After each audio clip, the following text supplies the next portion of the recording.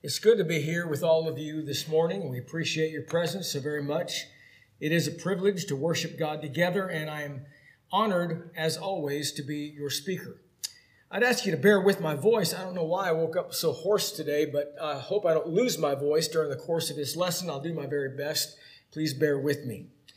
As an introductory text, I've chosen the book of Acts, the 27th chapter, and beginning there in verse 1.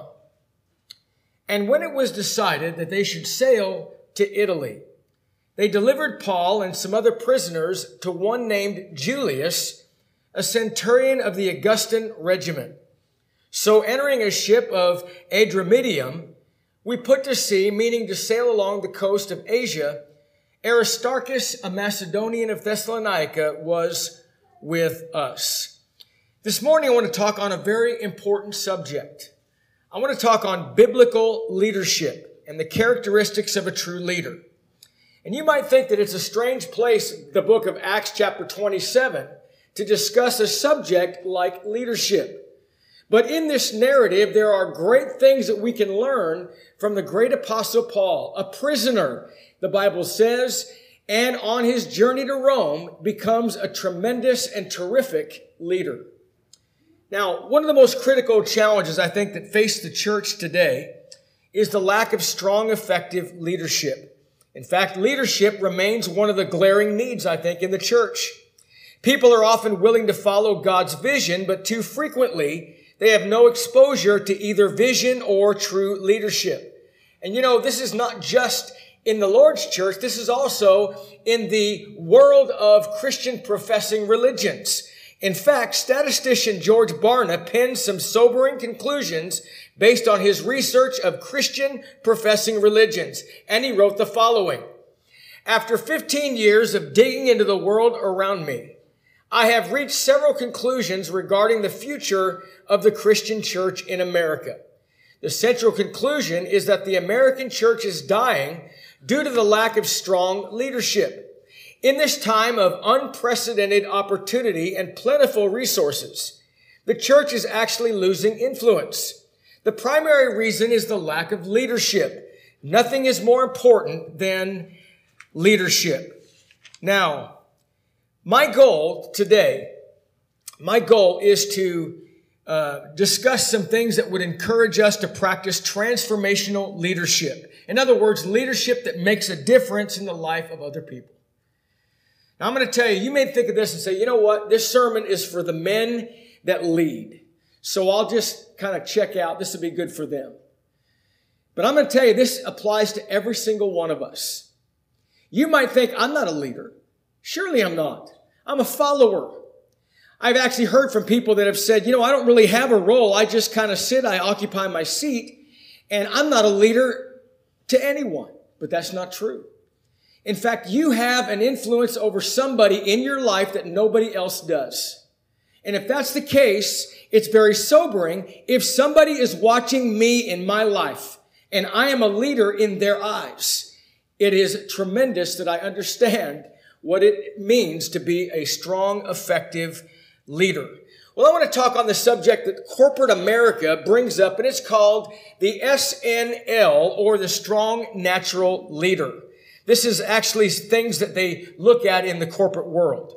A strong natural leader is characterized by the following ways. Number one, a strong natural leader is a visionary.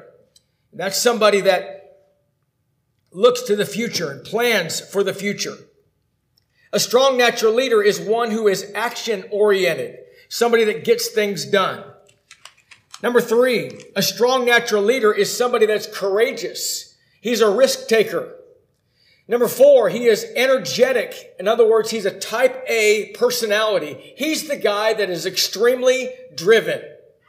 Also, objective-oriented and not people-oriented. Now, I'm going to get back to this in just a minute. Because while this sounds like a really good idea, there are faulty aspects of the strong natural leader theory in the corporate world. Here's another one. Paternalistic. In other words, he's the father in charge. Have you ever known the guy that was large and in charge? That's the paternalistic guy. Also, egocentric. He is someone that is self-absorbed. What else? intolerant of incompetence. I mean, absolutely, we got to keep the level of excellence going on, right? And views self as indispensable. Lives with the illusion that the whole system that they're a part of will come crashing down without them. Now, here's some problems with the theory. It denies the primary requisite of biblical leadership, and that it is that you can only accomplish God's goal through God's people and not by doing it yourself. What else? The difficulty comes because, I like what one man said, you have to organize and lead a whole bunch of people who are all volunteers, none of whom you can command, all of whom you have to say, oh, please, and none of whom you can fire, and many of whom, when you make a mistake, are eager to let you know about it. I think all of us can relate to that. Now, I'm going to tell you something. There's something about being a leader, and I'm going to go back to this chart here. It's true that we need to be visionaries, absolutely. We have to have a vision or you can't move forward. We need to be action-oriented, that's true too, and courageous and energetic and all of those things. But understand that we have to be people-oriented over objective-oriented. And I think a great leader is somebody that can get every aspect of all people doing their very best. I remember all the years that I coached football. I coached football for 12 years. And one thing that I learned when it was all said and done, that an effective coach is not someone that can get the most out of the star athlete. You know, it's easy to get the most out of a star athlete. In fact, if you're a coach and you got a star, he makes you look good. And sometimes, in spite of you, a star athlete or a star team of athletes can make a coach look better than he really is. But if you want to be really effective, get the most out of that little old guy over there, the third string guy that doesn't play much, but he does have a role. An effective coach gets the most out of every single person, and so does an effective leader. Objective-oriented? No, we want to be people-oriented. All right, problems with the theory, and we move forward. Acts 27, verse 1, as we begin. We're talking about something that happened when Paul, who had been a prisoner in Caesarea for 2 years, he was taken prisoner during his third missionary journey. And Paul had enjoyed great success among the Gentiles, preaching the gospel. And because of that, the Jewish opposition was great against him. He was guilty of absolutely nothing. He was arrested by authorities, and for 2 years he was in prison. Now, please make this, if you're taking notes, write it down. But don't forget this. Have you ever noticed that Paul never said, I, Paul, a prisoner in Rome? Never. He never said that. You know why? Because there were no sustainable charges against him. He was guilty of nothing. You know what Paul said when he wrote to Philemon? He said, I, Paul, the prisoner of Jesus Christ. In other words, he was a prisoner because of what he preached. And when he took the gospel to the Gentiles and the Jews that rejected Jesus, they absolutely hated him for it. So what they do, they drummed up ridiculous charges. So he's imprisoned, however you want to call it, jail or prison, but he is imprisoned in Caesarea for about 2 years. Now, as a Roman citizen, he could exercise his right, and that was to go to Caesar and make his appeal. And that's where this entire narrative begins and ends, on the journey to make that appeal. Appealing to Caesar. Now I got to tell you, when you think about all the people that are on the ship, okay, there's 276 men. And when Paul got on that ship, he's the lowest of the low. Everybody that was on the ship ranked higher than Paul. Let's talk about some of those that would have been there. Number one, there would have been a man that was a centurion. You know who centurions were? They were a man that was in command over 100 soldiers. There would have also been ranking officers. There would have been soldiers there. There would have been a first mate. If there's a captain, there's always a first mate. And there would have been sailors there too. And Paul is at the very bottom of all of that. But you know what happens is we find that he emerges and he rises to the top. He comes from a position of weakness. He rises to the top because he emerges as a leader and people follow. Don't ever think that there's anything in the world that resembles a born leader. Have you ever heard people say he's a natural born leader? No, he's not. Let's talk about how you are when you're naturally born. You're an ultimate follower. You're in need. You're a taker. Little children, and it should be that way. They need, they take. They're the ultimate follower. They're not a leader. So you are not born into this world a born leader. What you are, you come into the world as a follower and in need and self-centered and all of that. And what happens is in life, things change. And sometimes out of the ashes rises a man or a woman in a position of leadership in life that you least expect. You know why? Because leaders emerge.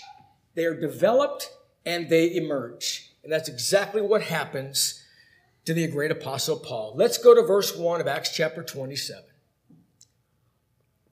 And when it was decided that we should sail to Italy, they delivered Paul and some other prisoners to one named Julius, a centurion of the Augustan regiment. Now, we there, I think, is referring to Paul, obviously. But the other we has to do with Luke. Luke wrote the book of Acts. And so in this narrative, and when it was decided that we, and Luke is referring to himself and Paul, we should sail to Italy, they delivered Paul and some of the other prisoners to one named Julius, a centurion of the Augustan regiment. Also, in verse 2, so entering a ship of Adramyttium, we put to sea, meaning to sail along the coast of Asia. Aristarchus, a Macedonian of Thessalonica, was with us. All right. Adramyttium was a city of Asia Minor on the coast of Mysia. Look at verse 3. And I'm going to sum up some things in just a minute, but let's go to verse 3.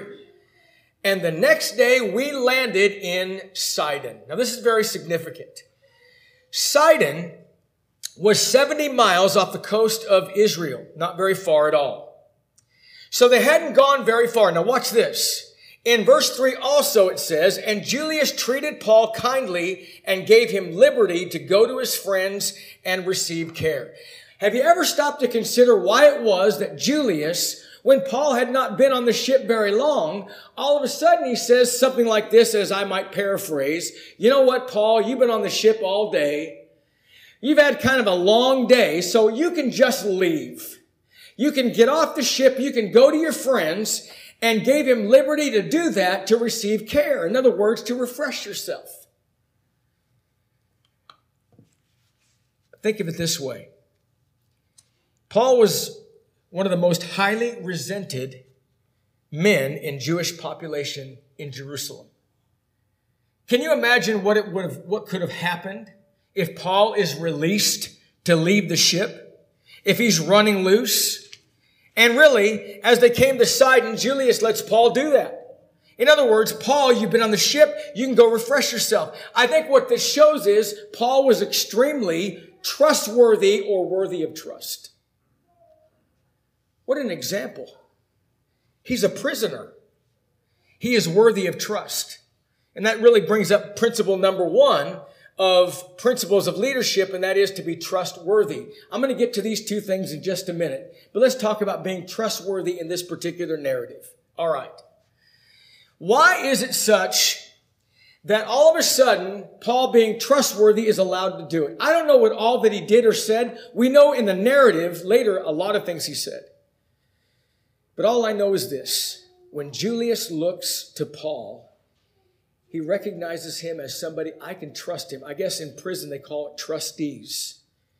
And they're the people that are allowed to have liberties because they trust that they won't get in trouble, they won't do anything wrong, and they'll come on back if you trust them to go out. I remember Lizzie lived in Ojai too, but there was an honor farm in Ojai, and I remember that was a place that people that you trusted. And it was very minimum security. There was no fence or anything. No big barbed wire. And these were people that could serve their time at the honor farm. They were trustworthy or worthy of trust. I think there's something similar to the mindset of Julius that realizes and recognizes that Paul was worthy of trust. But there's something else too. He was in prison for 2 years. He's allowed to go to his friends. Okay? So Julius trusted him, but have you ever considered, so did his friends. Early this morning, I was sitting in my office looking over this very early this morning, and I thought of something. How many times do people that are accused of something, whether they're found guilty or not, but just when they're accused of something really negative, their friends jump ship? I know of a man, I know exactly of a specific instance of that. He's a friend of mine. And within the last 2 years, he was accused of doing something that he vehemently denies. And I'm going to tell you, there's a difference. Some of his friends, and myself included, are still his friends. Let it play out. Not just all of a sudden have no more trust in the man, even though he's been your friend for a lot of years, and bail on him because he's accused of something that's very serious. How many times do people do that? These friends of Paul could have done that very thing. Now, wait a minute. What'd Paul do now? He's been in prison for 2 years. After all, he must be guilty of something. They didn't do that. He was trustworthy to Julius. He was also trustworthy to his friends. And he was able to go and be refreshed by them. Sometimes people doubt and lose confidence because of circumstances. And you know, I think about this idea too. I think about all the people in my life, perhaps, that may be better if I have any kind of influence over them. How many people could be better or worse based upon my confidence in them and my trust in them? Now listen, trust is earned. We get that, right? But having confidence in someone will spur people on to be better than they've ever been before. When you constantly doubt people, it causes people not to try. If you want to get people to go and strive for greatness, you have to have confidence in them. You have to demonstrate that confidence in them. Now, respect is earned, absolutely, but when they have earned it, you give it. And just maybe it raises the bar in their mind of the status that they want to shoot for, to be better in the future than they've even been in days gone by. I'm going to tell you something. When it comes to being a good leader, leaders are servants. And one man said this: leaders who fail to practice servant leadership become self-serving. And by the way, nobody likes the guy that just bosses everybody around. Nobody likes that guy. And I'll just tell you, if you are a boss and you are a boss over anyone, I will tell you this. You can be a boss, you can be a coach, you can be a leader of all manner of things, okay? If you're in a position of authority over anyone, I will guarantee you this.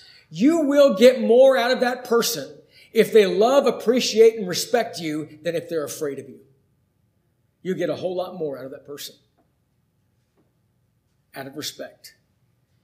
Now I'm going to talk about being a servant here. You know what Paul said? Paul referring to the apostles. Now the apostles were the greatest leaders ever.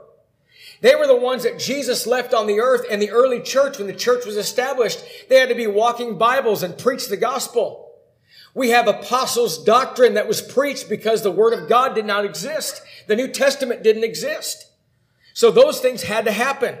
They were the great leaders in the Lord's church. You know what Paul said in 1 Corinthians chapter 4? He said, we are under rowers.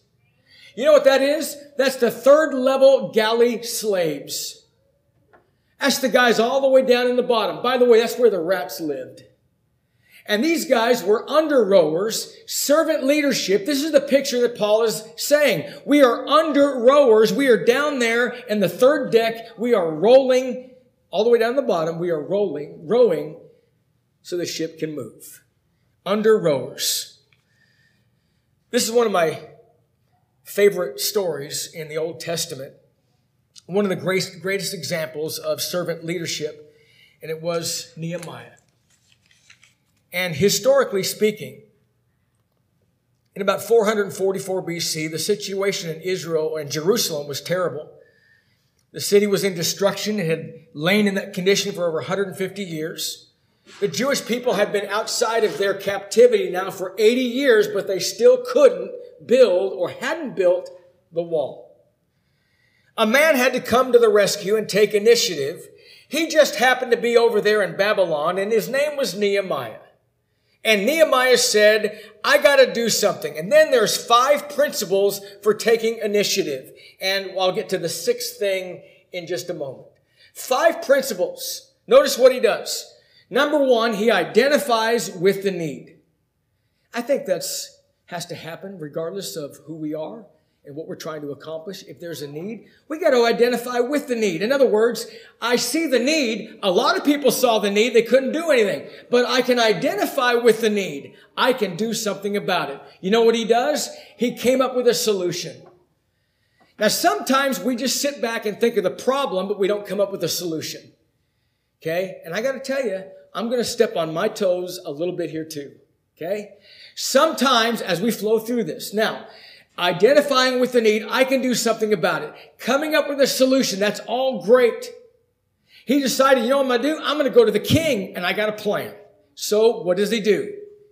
He takes action and he does it. Okay? I'm going to tell you sometimes this gets all of us. We may identify with the need. We may even have a solution, but we never take action. It's kind of like the guy that always has a whole list of things we should do, but does nothing. We should do this. We should do that. We should do this. We should do that. Oh, what are you going to do? Oh, nothing. It kind of gets all of us sometimes. Come up with a solution, and he took action. And then this is the one right here that I've had to work on, and I'm still working on. I think it's a weakness of mine. And that is, he delegated responsibility. You know, sometimes we look to someone doing something, and maybe they're green at it, maybe they're new at it, and we think we can do it a little bit better, so we want to take the task away from them. It's kind of like, do you remember when your kids were little, and where they're sweeping something up in the backyard? You know you can grab that broom and do better than they can. Absolutely. But they need to learn. They need to know. So in time, they'll be as good as you are at it. That's a hard concept. Well, let me tell you about my shortcoming. What I've always done is I've neglected to delegate responsibility. That is not a good quality in a leader. We have to delegate responsibility so everybody else is involved. Everybody else is getting better too. But I love this.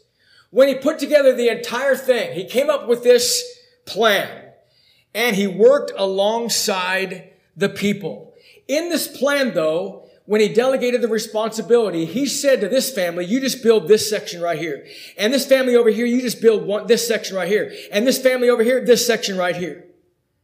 But he wasn't a boss. No, he got down there with them and he worked alongside the people.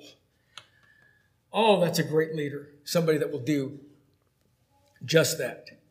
A good leader, folks, is not someone that just bosses everybody and lines them all out. And then, notice, don't you think that people would have saw Nehemiah and said, man, great job, Nehemiah.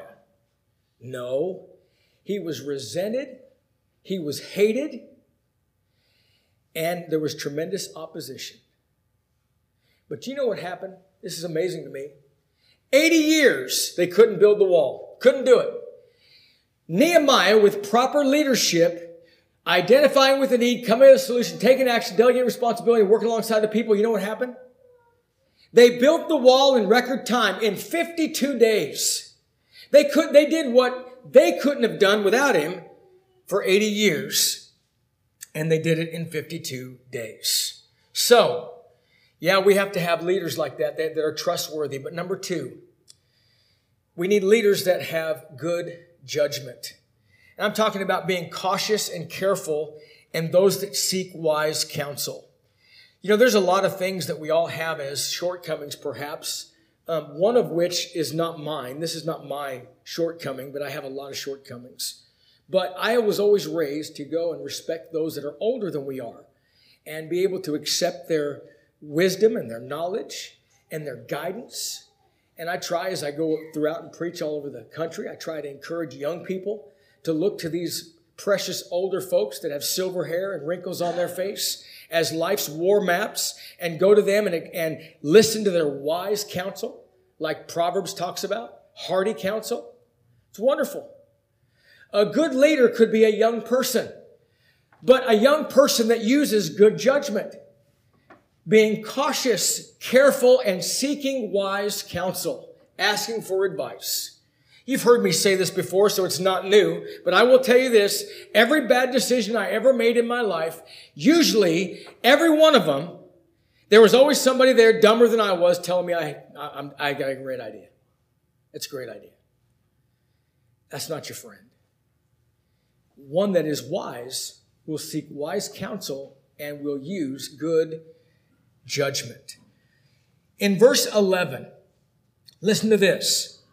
Nevertheless, in Acts 27, the centurion was more persuaded by the helmsman and the owner of the ship than the things which Paul spoke. You know why? Paul was just a prisoner.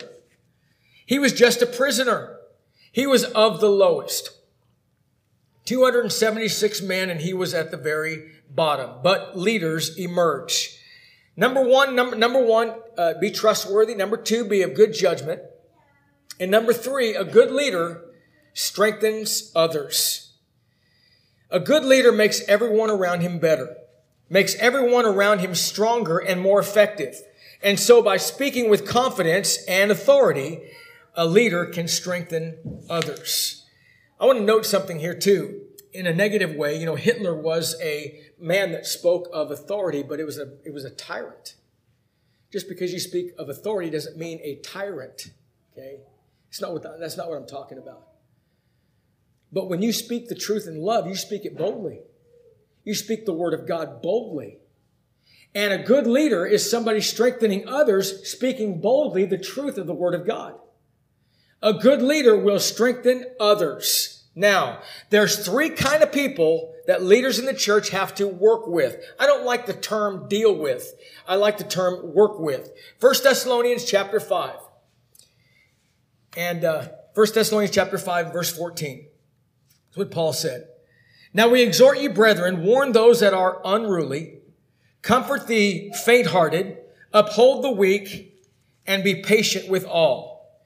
Unworthy or unruly, by the way, unruly means to walk disorderly, so that they need some fences built, some parameters. Now, sometimes we have to do that from a negative standpoint. We have to warn people, okay, that are unruly. But I want to talk about the second one, and that is comfort or encourage the faint-hearted. Some translations say feeble-minded, and that doesn't mean mentally irresponsible. Thayer says, these are those who are inclined to be easily discouraged in the presence of trials. And they need to be pushed along. You know what the third one is?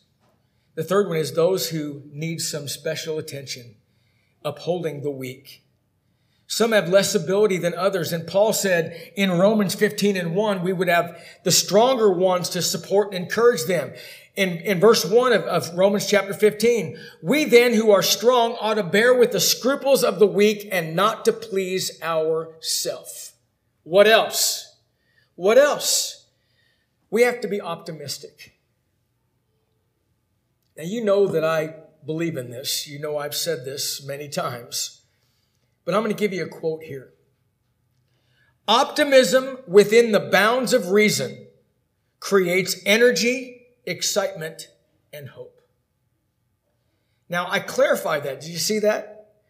Optimism within the bounds of reason creates energy, excitement, and hope.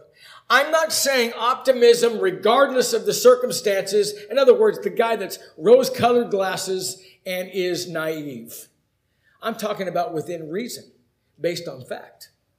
It's about perception. On the other hand, being pessimistic, we don't want that guy.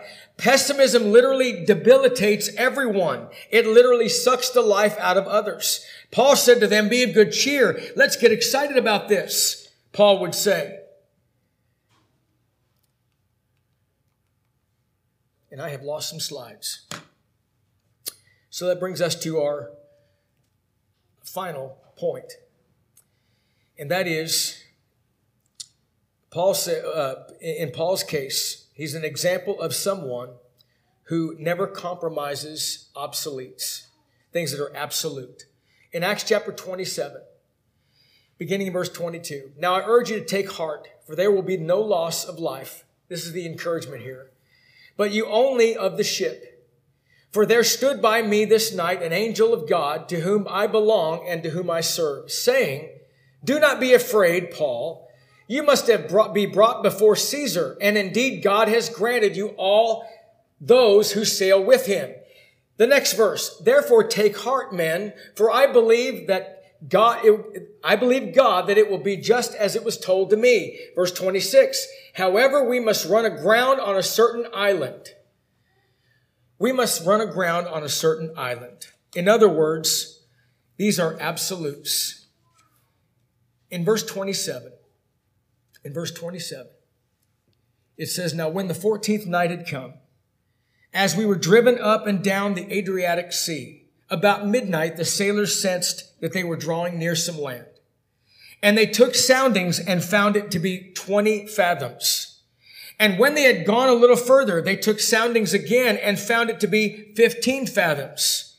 Then fearing lest we should run aground on the rocks, they dropped 4 anchors from the stern and prayed for the day to come.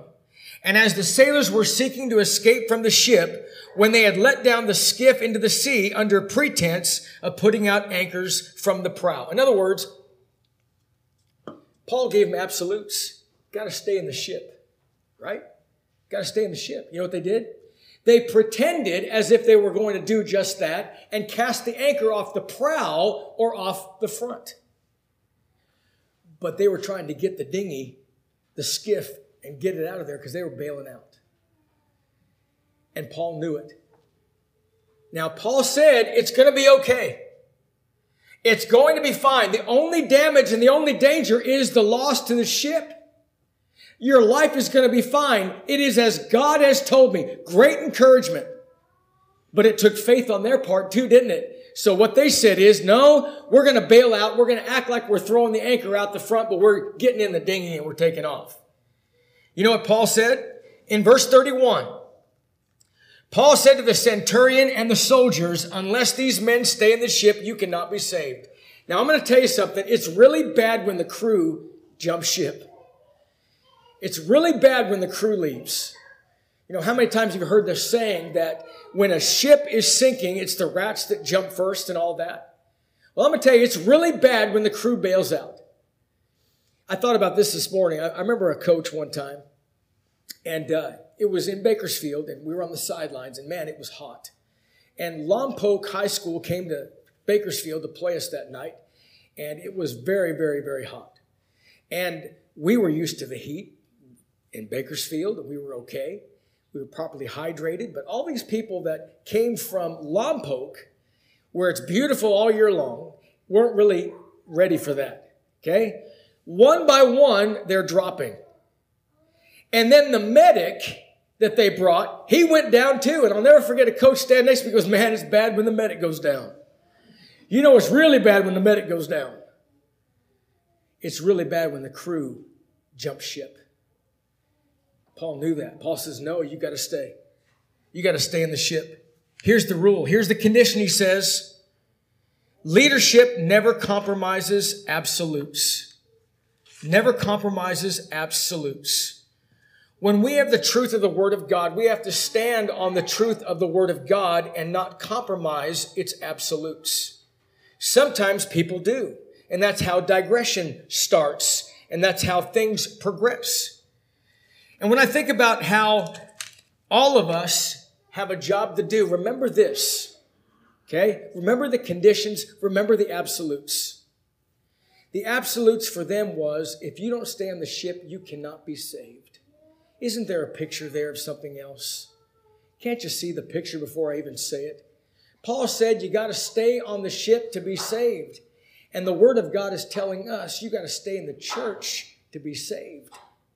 You got to stay in the ark of safety. You got to stay there. You got to be grounded there. You can't quit. You can't bail out. You can't get the dinghy and chuck out the back door. You can't do it.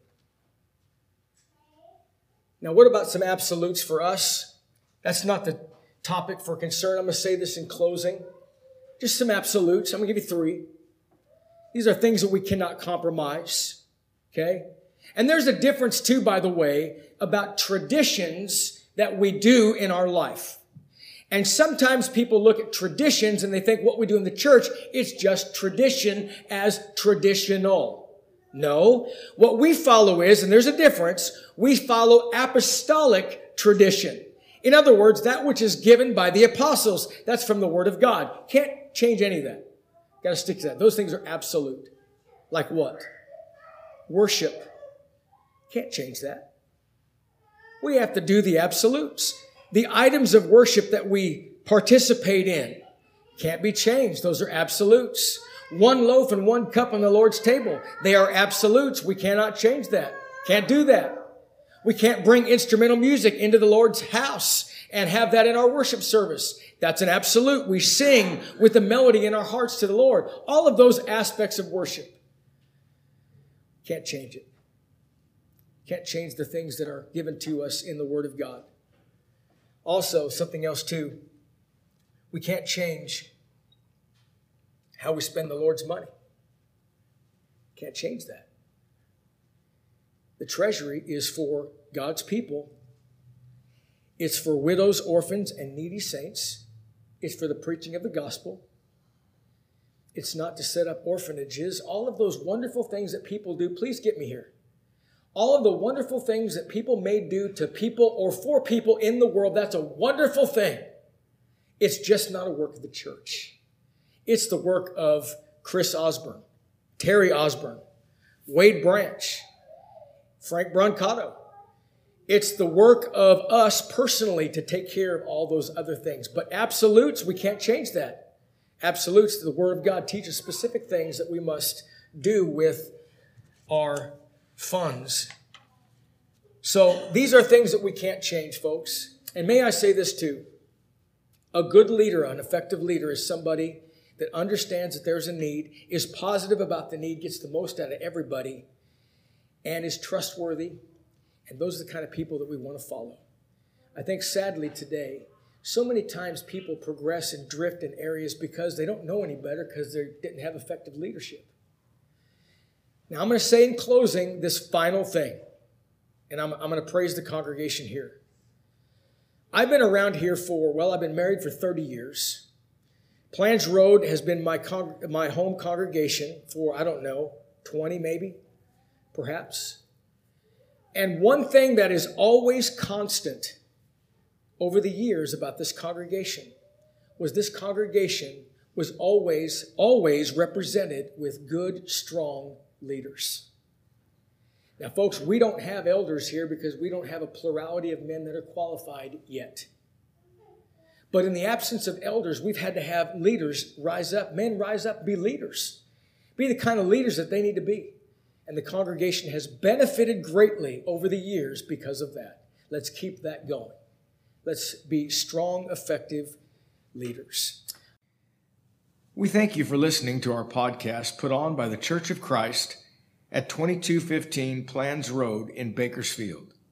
If you would like any additional information, or you would like to receive a free Bible correspondence course by mail, please email us at info@churchofchristbakersfield.com.